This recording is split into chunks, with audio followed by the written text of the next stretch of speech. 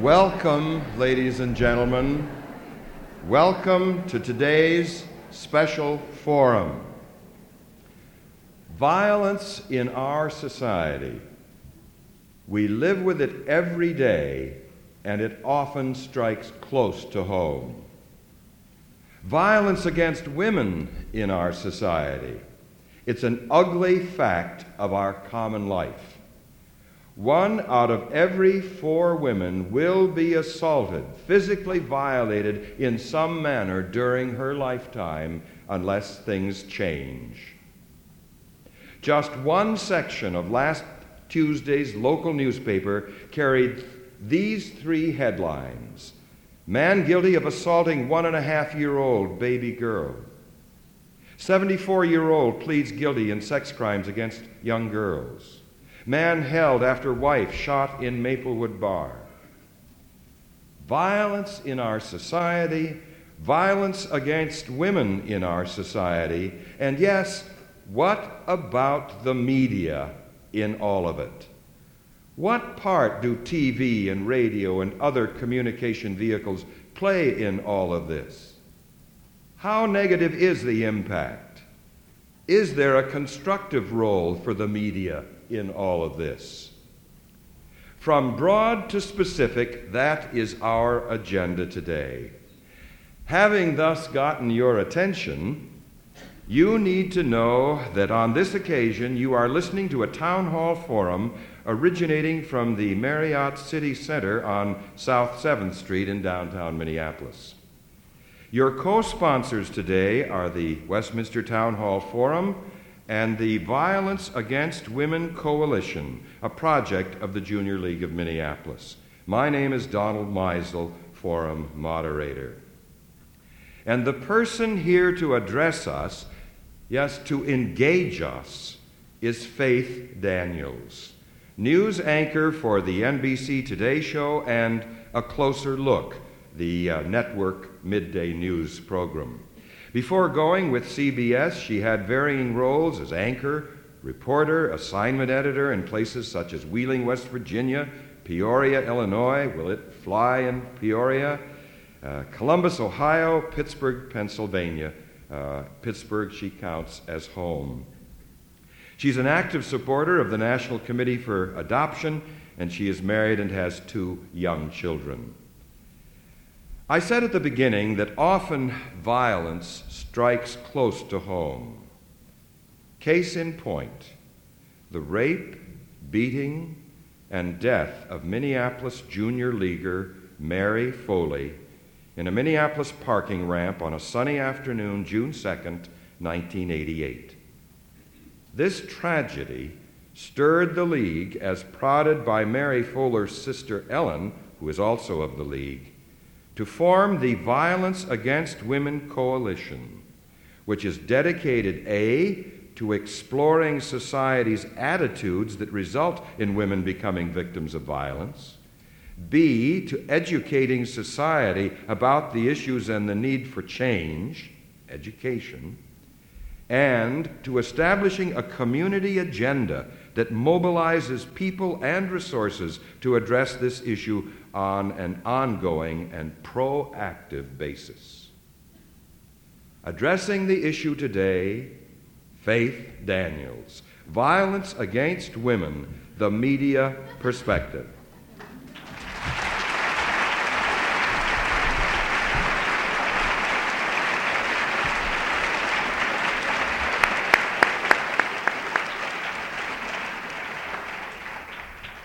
Thank you, Dr. Meisel, and thank all of you for such a warm Twin Cities welcome.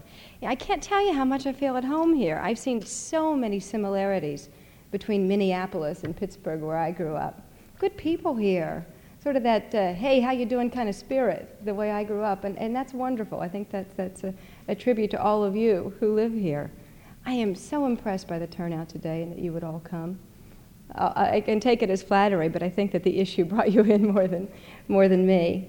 You know, one of the first things that I did last night when I landed was head to Mary Richards' home. I wanted to see exactly where the girl who turned the world on with her smile lived. Actually, it was the producer who was with me, who demanded to see it. He embarrasses me everywhere we go. Then today, I went over to Paisley Park to see where Prince lived. And Prince wasn't there, but I did meet his cat, Paisley. And in fact, many of the long hairs that are on this suit today are not mine, but Paisley's. Normally, when I get out and I do things like this, I really enjoy it on two levels. I get to get out and meet the people who watch us do what we do on a daily basis. And, admittedly, I also get to sleep in. But I think they've wised up to me in New York, because today they didn't allow me to sleep in. They made me do the Today Show from here. Katie's been on maternity leave, so I've been pinch hitting for her. She's taken the last few weeks off before the baby is due and taking a rather graceful exit. Much more graceful than my departure with my two. I knew it was time to go when they brought the cherry picker in to get me off the sofa. And that was really at the brutal, brutal end of it all. So much so that when I was working at CBS with Charlie Rose, he was practicing Lamaze techniques on the side of the sofa next to me. There's one other thing, though, that really makes being here today special. It's because as a journalist, you don't often get to offer personal opinions on public issues. And I'm going to make an exception today, because I am absolutely opposed to violence against women. Who in their right mind isn't? It is absolutely not a two-sided issue. What do we think about this problem, and where do we begin to look for solutions? Well, certainly the support of forums like the Westminster Town Hall and organizations like Violence Against Women Coalition, we can have a greater understanding of the problem and what we can do as mothers, as fathers, sisters, brothers, employers, students, workers, teachers, advocates, or simply concerned citizens to solve the problem. Ellen Foley has shown us what effect a single individual can have. And for that reason, I made Ellen get up early this morning and join me on the Today Show, because I thought that what she has done and what all of you have done here in Minneapolis is an example that people can follow across the country. After Ellen's sister Mary was murdered, Ellen started working tirelessly to help herself, to help her family, to help her community, and all those she comes in contact with, to have a better understanding of the ever-growing incidence of violence against women. As founder of the Violence Against Women Coalition, Ellen and a handful of Twin Cities women from the Junior League have banded together to communicate the problem, but most importantly to develop solutions, both to stem the growth of the problems that affects us today and to change the way that we teach future generations. In Ellen's words, as she told me today on the Today Show, to teach our little boys to respect little girls, and to teach our little girls to respect themselves. Important lesson in that. She began her work as a way of dealing with the pain and the grief of losing her sister in such a tragic way. I'm not so sure I could do it. Everybody deals with grief differently. She came out fighting. She has started, in just 3 short years after her sister was murdered, a community-wide grassroots effort that clearly has the potential to become a national effort.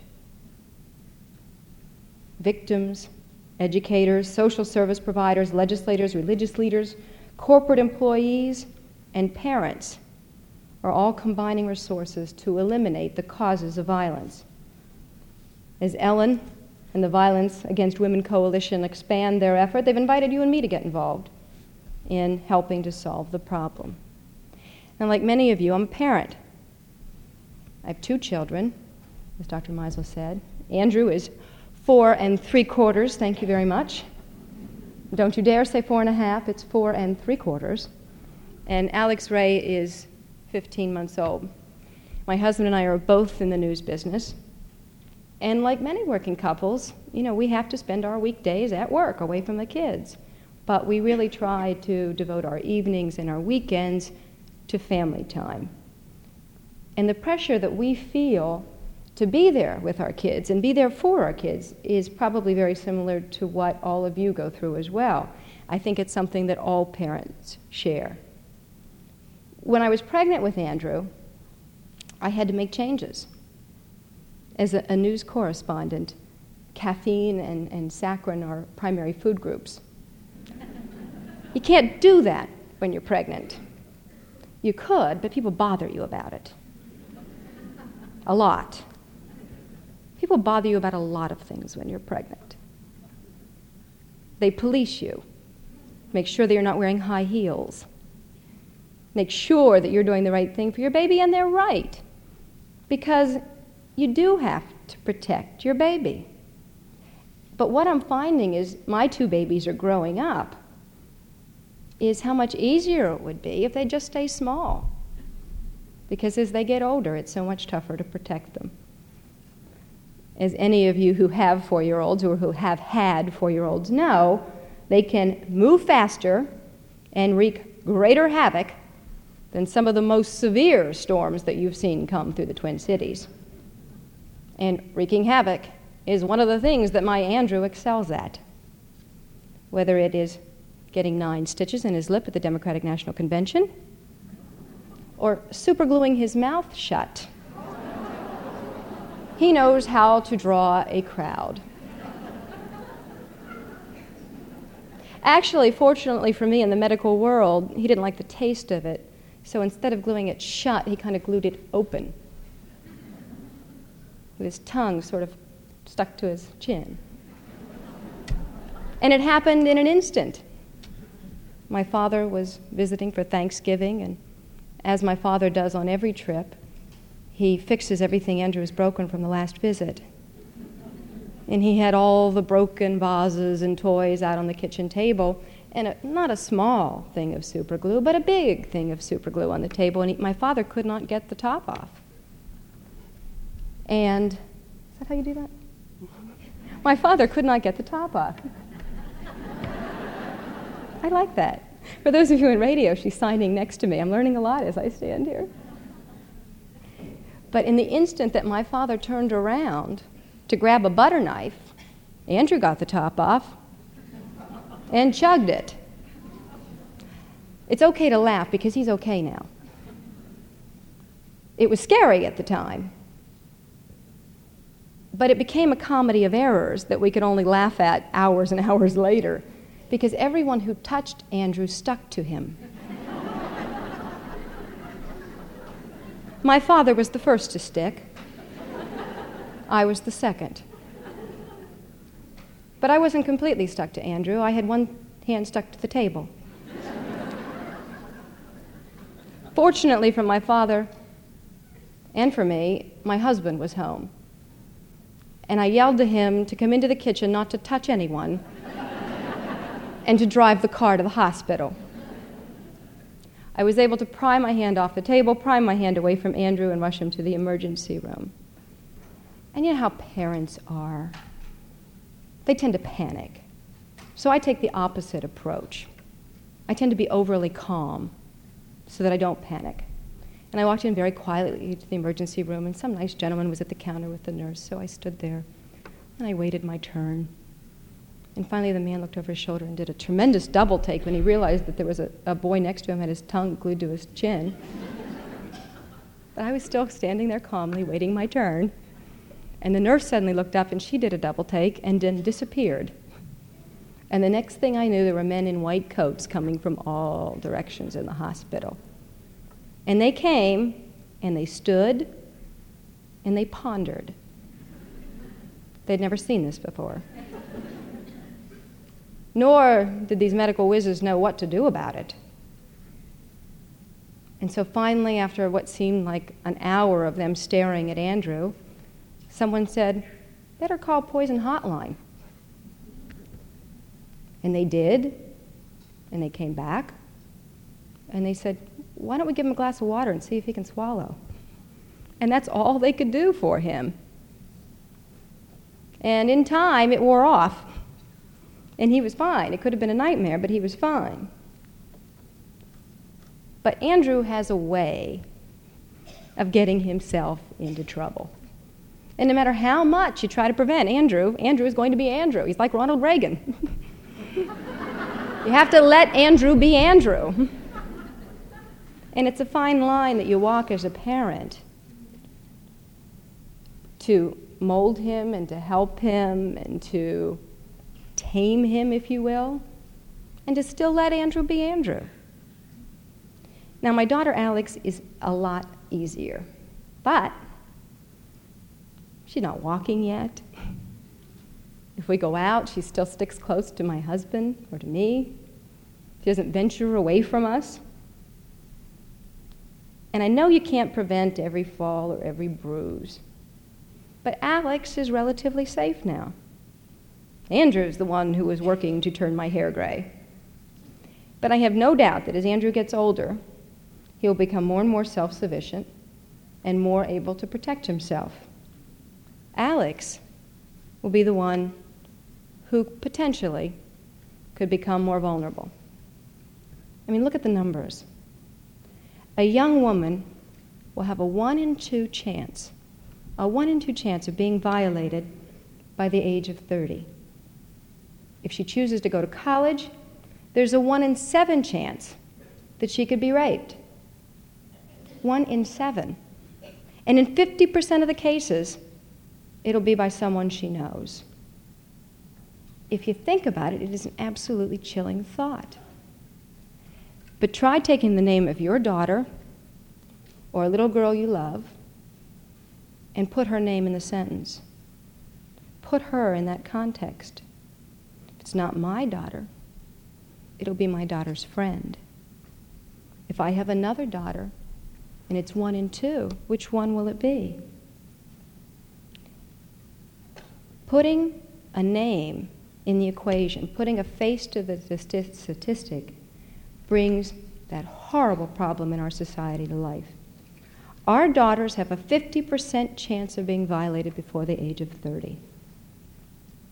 As parents, we certainly all try to teach our children how to respect themselves and each other. We're vigilant about whom and what they're exposed to and how that will influence the way they develop and the way they grow. We try to build the best possible foundation so that when they're able to make the proper decisions for their own lives, they'll be able to do it when the time comes. What we cannot do is protect them from the forces that will act against them as they grow up. For now, I may worry over a skinned knee or a bumped forehead. But what lies ahead for my kids and for your kids is much more ominous than that. Obviously, as a woman, as a mother, and as a journalist, I'm concerned about it.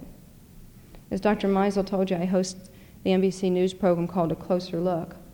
And since the show went on at the end of January, we've done a number of programs that have dealt directly with the subject of violence against women. Rape, campus rape, wife battering, child abuse, children who become abusers, sexism. The idea is to inform and empower our viewers. And in order to do that, we cannot and do not shrink away from the tough issues. But we, on A Closer Look, also try to take the process a step further. It's the whole philosophy of what we set out to do. We also try to look for solutions. So often, even as a newscaster, which is what my background is, I would get to the end of 30 minutes after telling problem after problem after problem, and I would feel absolutely helpless. Realizing that other people feel that way too, we set out in the very beginning to include the solution, if there is one. If it's a general solution, if it's a natural solution, if it's an individual solution. If it's even saying how someone got out of a particular situation, we try to do it. In April, we did a half an hour on juvenile sex offenders. Most adult sex offenders start out that way. 90%, in fact, begin exhibiting deviant sexual behavior as kids, sometimes as early as 6 years old, 90%. And we talked about the problem, we talked about the crisis, but we also talked about ways you can detect it if you're a parent and break the pattern. What is normal behavior and how do you know when it's not normal? We brought a psychologist on to explain that to parents. And we also profiled an early intervention program where they take kids as early as 10, 11, and 12 who are showing these signs and right then intervene and try to break the cycle. That may help down the road. It's too early to really tell. But it's a worthwhile program, and that's the way we wanted to present the problem, the horrible story and the solution. In June, we devoted a broadcast to the crisis facing battered women who'd fought back, killed their husbands or their boyfriends, and ended up in jail for it. The women were being released from prison. And we talked about the issues involved in that, with governors commuting sentences. But we also talked about the ways that women can get themselves out of abusive relationships before it's too late. Do you know, so often you hear someone say, well, if they're being abused, if they're being battered, why don't they just get up and leave? Why don't they just walk out the door? Not turn back. Do you realize that 75% of the women who end up killed die as they're leaving or right after they leave? That's why they don't just get up and walk out the door. It is not that easy. Mail from our viewers tell us that as difficult and as disturbing as these topics can be, as a community, we have to deal with them. Some of the calls and the letters we get are actually gut-wrenching, worse than any story we've told on the air. And women who thank us for telling their stories, thanking us because they've been put through the same types of situations that we discuss, like rape and battery and other violent acts. Our viewers understand that there's an inordinate number of violent acts presented through television, in both entertainment and news coverage, and that there is a need for that same medium, television, to present the discussion of cause and correction in a format that is factual and that is clear. Remarkably enough, in the time it takes me to make this speech, somewhere in the United States, 5 women will be raped, and 120 will be beaten by a husband or a boyfriend. Domestic violence is the single largest cause of injury to women in this country. Last week I called the National Coalition on Television Violence, and they tell me it was a pretty average week for violence. Roughly 9 violent acts per hour were depicted in prime time during the week. Now you multiply that number by 40 million television sets that are tuned in during prime time, and what you have is an enormous number of impressions being made.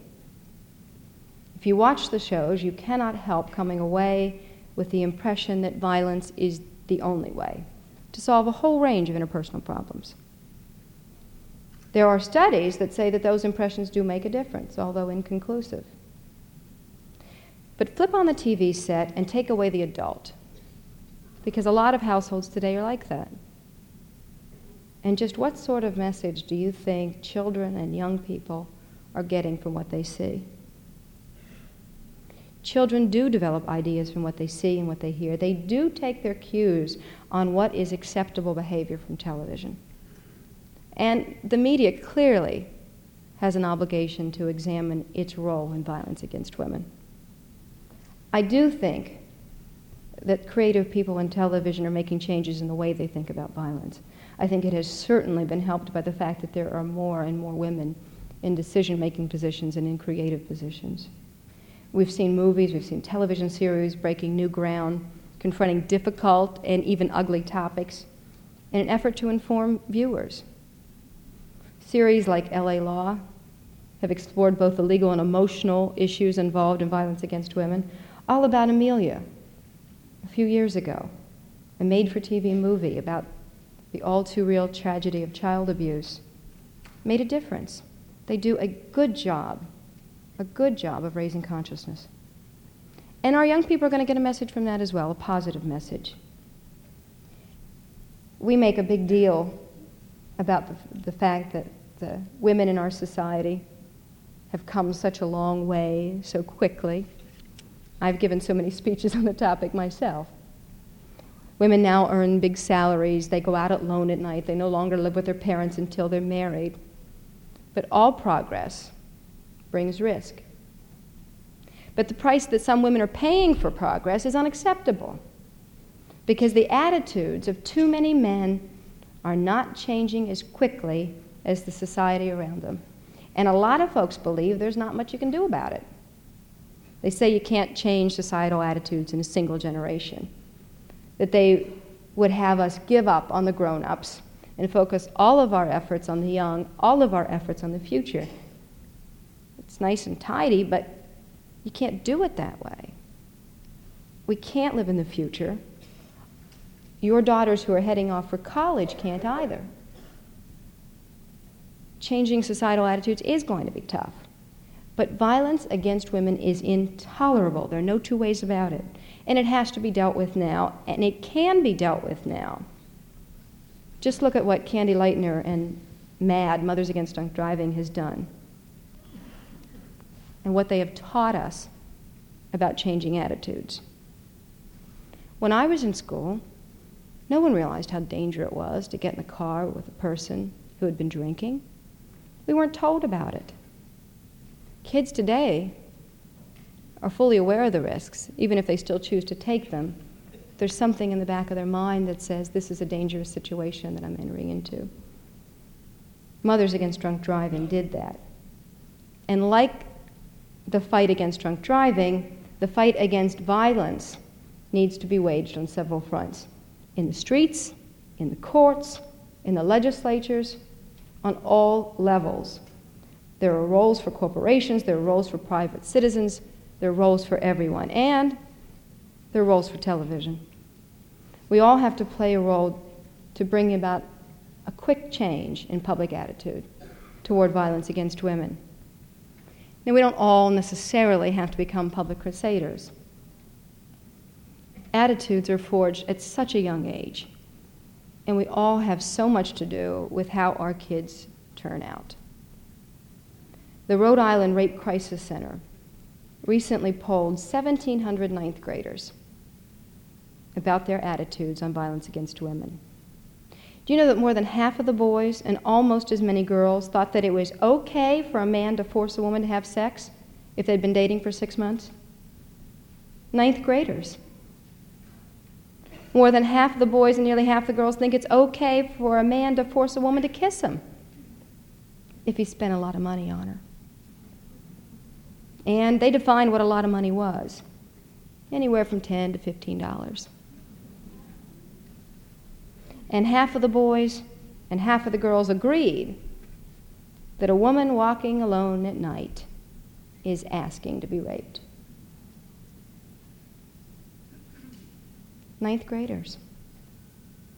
I wonder what answers you would get if you put those questions to your kids.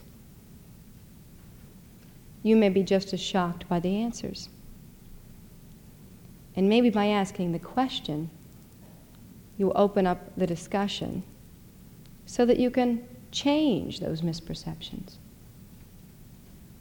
Charity may not always begin at home, but that's where the effort to change attitudes about violence against women has to start.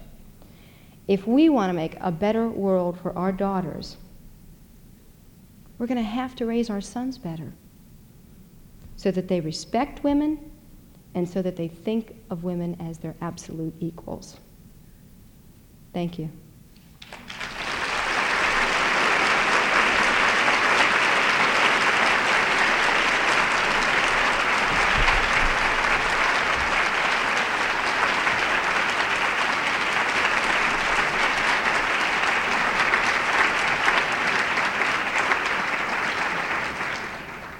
Thank you, Faith Daniels. I was moved by much of what you said, shocked by not a little of it.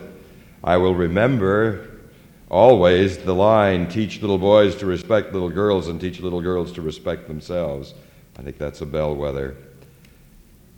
While you in the audience are handing your questions to the ushers, which is to happen right now, and while those of you who must leave are doing so, let the radio audience be reminded that you've been listening to a special town hall forum originating today from the Marriott City Center in downtown Minneapolis. Our speaker is Faith Daniels, news anchor for the NBC Today show and key person in the midday program, A Closer Look. Her topic with us today, Violence Against Women, the Media Perspective.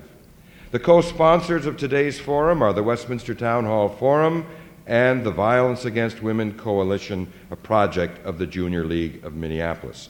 I am Donald Meisel, forum moderator. Ms. Daniels, would you do us the kindness of returning to the podium, and we can begin to field some questions. While they are coming forward, let me pose one. A colleague of mine told me that I would not be fit to moderate this forum if I hadn't seen Thelma and Louise. I have not seen it, but I gather you have. Would you be willing to comment on it? How many of you have seen Thelma and Louise? My. I'm seeing lots of women. Okay, now how many men have seen Thelma and Louise? Okay, I have, a dozen? Not even. Mm-hmm. Okay, now all of you men who responded yes, how many of you liked it? Everybody. Anybody who didn't like it? Couple of women, couple of women, couple of women. No men. Interesting. Thelma and Louise is not a documentary. Having said that, it is a feel-good movie for every woman who has ever been whistled at in a construction site, has been embarrassed by a man in public because she was a woman. It's what in the back of your mind you always wanted to do. Is it not?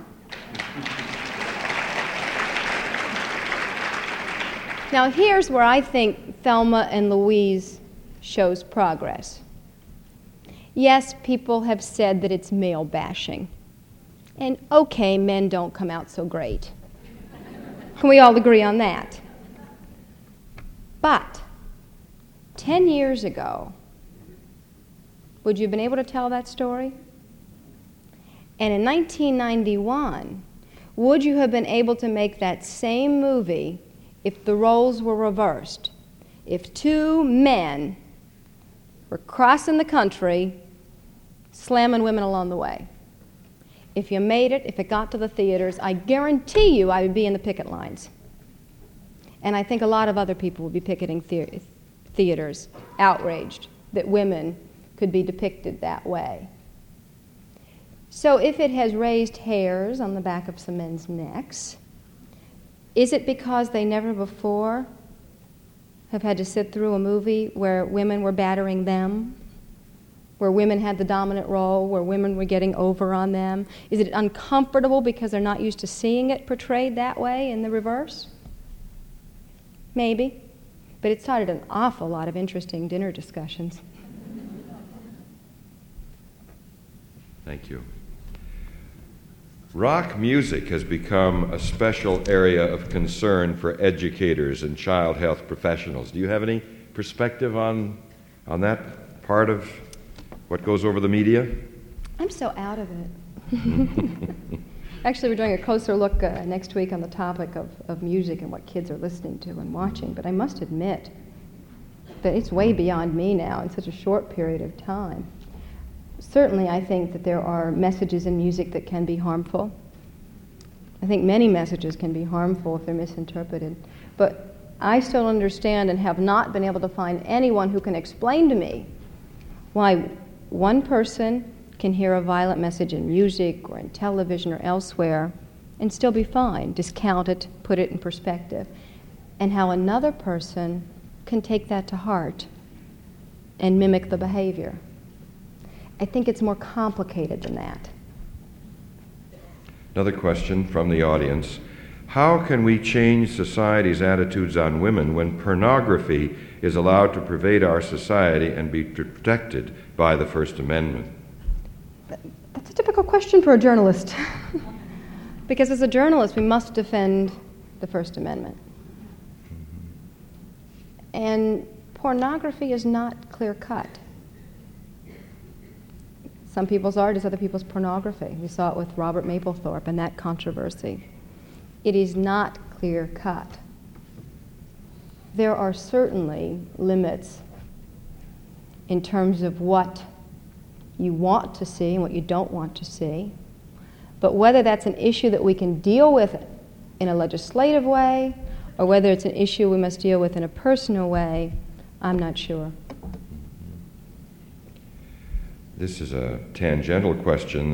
The person speaks about concern about pornography, realizing there are some limits, but then says, why are there not laws restricting the depiction of violence beyond a woefully inadequate movie rating system? Well, there are movie rating systems out there. There are guidelines now for people to follow. The whole thing is very, very, very complicated. And it's difficult for a journalist to say that somebody should not have the right to express themselves. Very difficult. Are there things that offend me? You betcha. Can it be legislated and dealt with? I don't know. It's so subjective. Thank you. You have spoken about the progress women have made moving ahead personally and professionally. Has this compounded the problem of violence against women?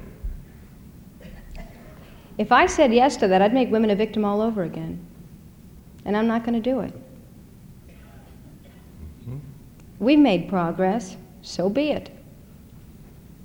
In making progress, if we had to put ourselves in situations where we were vulnerable, you bet. But I'm not going to go crawl back in a hole because of it. I think that we came out, we worked to achieve equal status, probably not there yet. And as a result, we've had to pay a price for that progress. But this is the next step. Now you have those same women who have come this far standing up and saying, enough is enough, now we've got to take action. And as women have made progress, they've put themselves in more vocal positions where they can stand up and make those statements and make a difference now. Thank you. These questions are related. How can we reach more men to pay attention to this issue? And tangentially, there is a conspicuous absence of men in the audience today. What do you think the reason is? Is there a baseball game on? No? I do see some men, though, and that's encouraging. Because this is not a women's issue. There are very few issues left that are women's issues. The subject is child abuse. That's a concern of both parents. If it's violence against women, that should definitely be a concern of men as well as women. And I think you get their attention across the dinner table. And I think you get their attention in the workplace. And I think you get their attention when you're dealing with your children. My husband and I really view each other as equals in parenting. But there will never be equality in parenting because he doesn't care if we're out of milk. He doesn't care if there's no bread in the bread drawer. But if I go away out of town for 2 or 3 days, I'll come back and the kids and my husband will be fine. There will be dishes stacked all the way to the ceiling, but my kids and my husband will be fine. There's never going to be complete parity in the home. But having said that, I really do believe that my husband and I are equal in terms of parenting. Yet, I have heard my son, from the time he could talk, draw a distinction between men and women. From the time he could talk, having no idea where he would come up with these things about why I couldn't go in the backyard and play ball too. Mommy, you're a girl. What does that mean, Andrew? Can't go. Watch me. But it's step by step, inch by inch, that we have to and can make the difference. Thank you. This is a two-part card. It says at the bottom, also, little boys need to be taught to respect themselves before they can respect little girls. Then, do you wish to comment on that, or we just move along? I don't see as many violent acts occurring against men. I agree wholeheartedly with the comment, but I don't think that's where our focus needs to be. Then the writer continues, even though they have good special programs on tapes around violence against women, what is your opinion on the everyday papers and local news coverage on specific crimes against women? Well, I think it varies from city to city, from paper to paper. It'd be very difficult for me to make a statement to you, having not routinely read Minneapolis newspapers that you're exposed to here. I think that we all have an obligation to cover it and to cover it fairly. What causes the hair on the back of my neck to go up is when someone is offended because I've covered a tough topic, because they'd rather not hear about it, because it bothered them, it disturbed them, and they would rather just not acknowledge its existence. You can't do that. You can't sugarcoat life. And as appalling as a violent act may be, if it's portrayed on television, the newscast, maybe one person will watch it and say, that's terrible, and do something about it, or not repeat the act, or go get help. Perhaps this ties in with what you've just said. What can we do as television viewers to steer the media toward quality programs that teach equality for women rather than sensationalizing the violence that it seems they would rather cover? You all have more power than you ever know. You may think that you don't have control over what happens on television, but you do. You get off the sofa and you turn it off, or you click to another channel. And if people do that in great numbers, those kinds of programs will not make their way to television, because it's a business.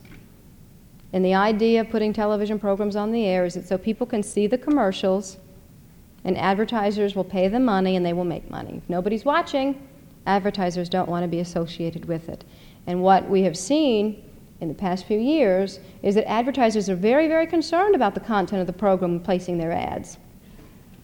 And they're aware that it can have a negative impact on their product if the television program is not up to snuff. But turn it off. Write a letter. Make a phone call. Get involved.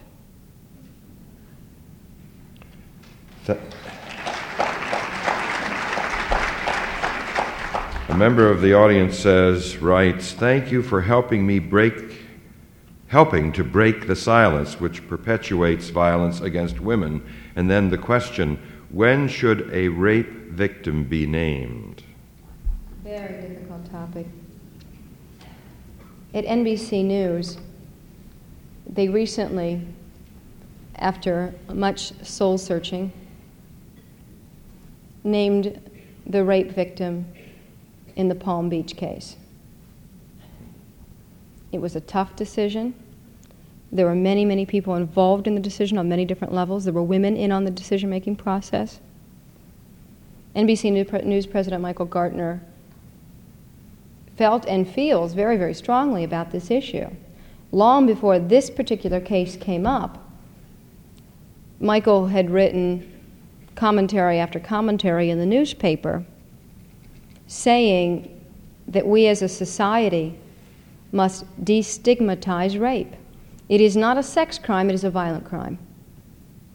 It is not something that you should be ashamed of any more than if you were mugged or murdered.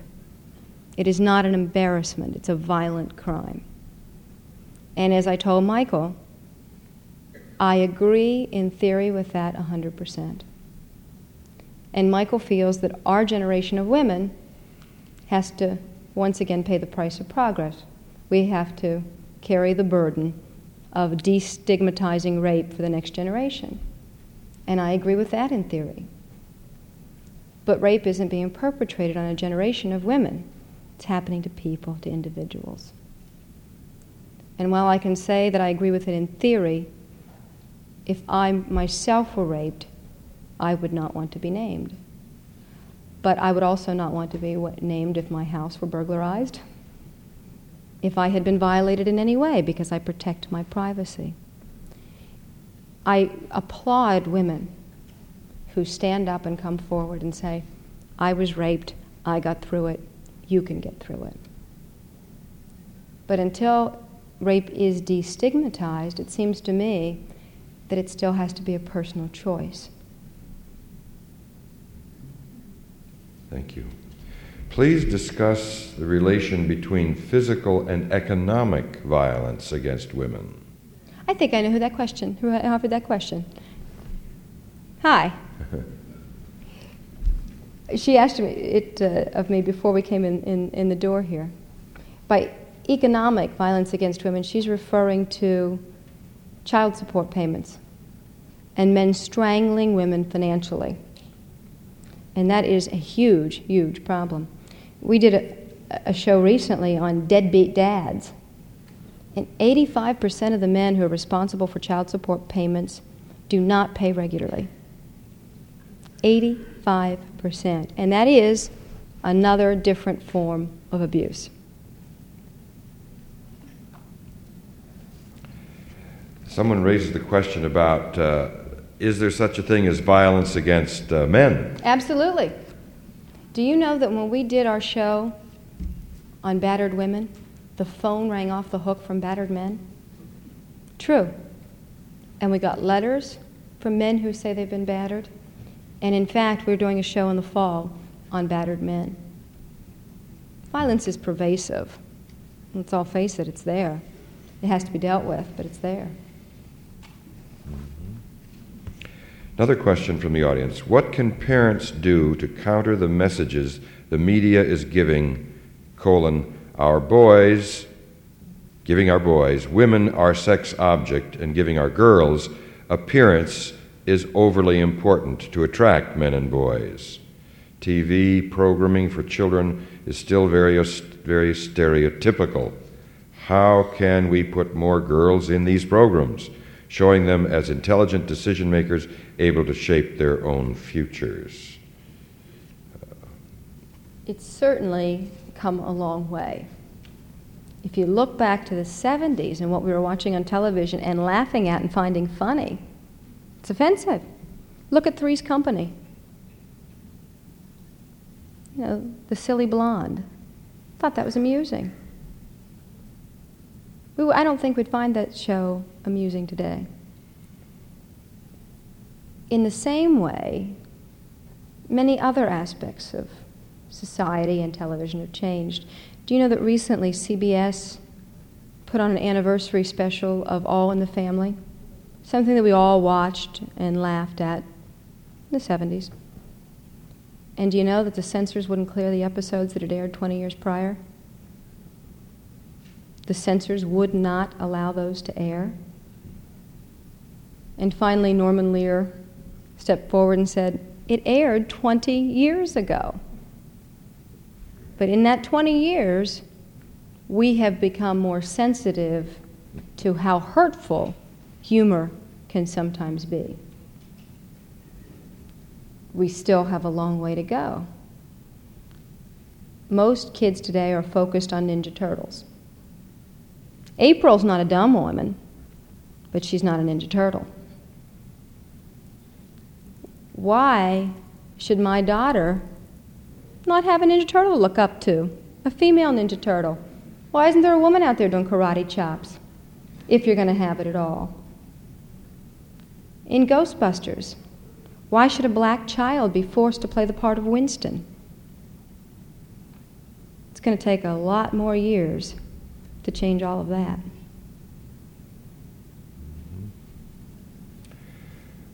What is your view, I sensed it coming in something you just said, what is your view of media coverage of violence against women of color? Violence against women knows no bounds. It's not a poor problem. It's a problem for everyone. And I think that we cover it as a problem for everyone. I don't see that we make a difference in that, that we'd make the distinction. Right. You've touched this in part, but perhaps we can revisit. You suggested that there are an appalling number of violent acts on TV. In your opinion, do news reports and graphic details fall into this category as well? I have a real problem with people who tell me that I have to report a murder story in a neat, tidy fashion. Because murder's not neat and tidy. Do you have to go overboard and be overly graphic? No. But so often in primetime television, murder is neat and tidy. Somebody shoots a gun, somebody falls on the ground, commercial break. No pain, no agony, no grieving relatives, no children without their dads. Neat and tidy. Television news, I think, helps to balance it. In that often, you'll see the grieving family. You'll see the pain of the violent act. You'll see someone like Ellen Foley who has lost her sister because of a violent act. And if someone looks at a shot of a body on the ground covered by a sheet, am I going to dwell on it? No. Do I look for body shots in a story? No. But if it's one graphic image that grabs you and affects you and changes your attitude about it and shows you that there's pain and agony associated with death, then so be it. You know, during the bombing in Beirut, when we lost 260 Marines, television was taken to task in every newspaper across the country for showing the Marine walking to the door, knocking on the door, and telling that family that they had lost their loved one. Those same newspapers had the same picture on the front page of their paper. Why were people offended by what they saw on television and didn't raise an eyebrow over what they saw in the newspaper? Same scene. It's because television is more powerful, because television has sounds, it has movements, and it can grab people in a way that a print picture cannot. It's not all bad. It's not all bad. If you simply say 260 people were killed and you walk away and close the book, those people are a statistic, and you don't see the pain and suffering that is caused by death. And I feel very, very strongly that all sides of it have to be told. Will I break down a person's door and force them to talk to me after they've gone through a terrible tragedy? Absolutely not. But you would be surprised, as I have been surprised, to find out how many times people who have gone through a tragedy want to talk about it, want to tell other people what has happened to them so that other people can be helped. And it's a catharsis in a way for them. And it seems to me from what I've seen that somehow feeling that their loved one was important enough to have the media interested in makes it feel more important that they didn't just die needlessly and no one noticed. Somebody noticed that they died.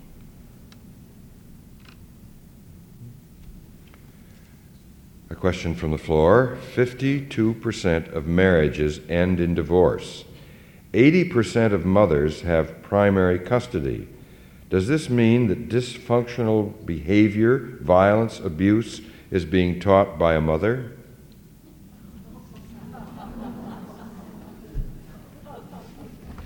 May I defer? You certainly may. Thank you. We've spoken a number of times, you and I, today, of Mary Foley as a victim of violence, and of Ellen Foley, her sister, who really has become is the spark behind the Minneapolis Junior League's effort, namely its Violence Against Women Coalition. And Ellen wrote an article in the spring 1990 Minneapolis Leaguer, and I'd like to read the conclusion of that article as a conclusion of this forum. She writes, "On bad days, I try to keep in mind the letter I received from the widow of an AIDS victim who through her own grief touched and inspired me to keep going. She reminded me of a famous saying of Mother Jones, which offers a practical and succinct vision for the survivors of tragedies like ours. "Pray for the dead," Mother Jones said, "and fight like hell for the living."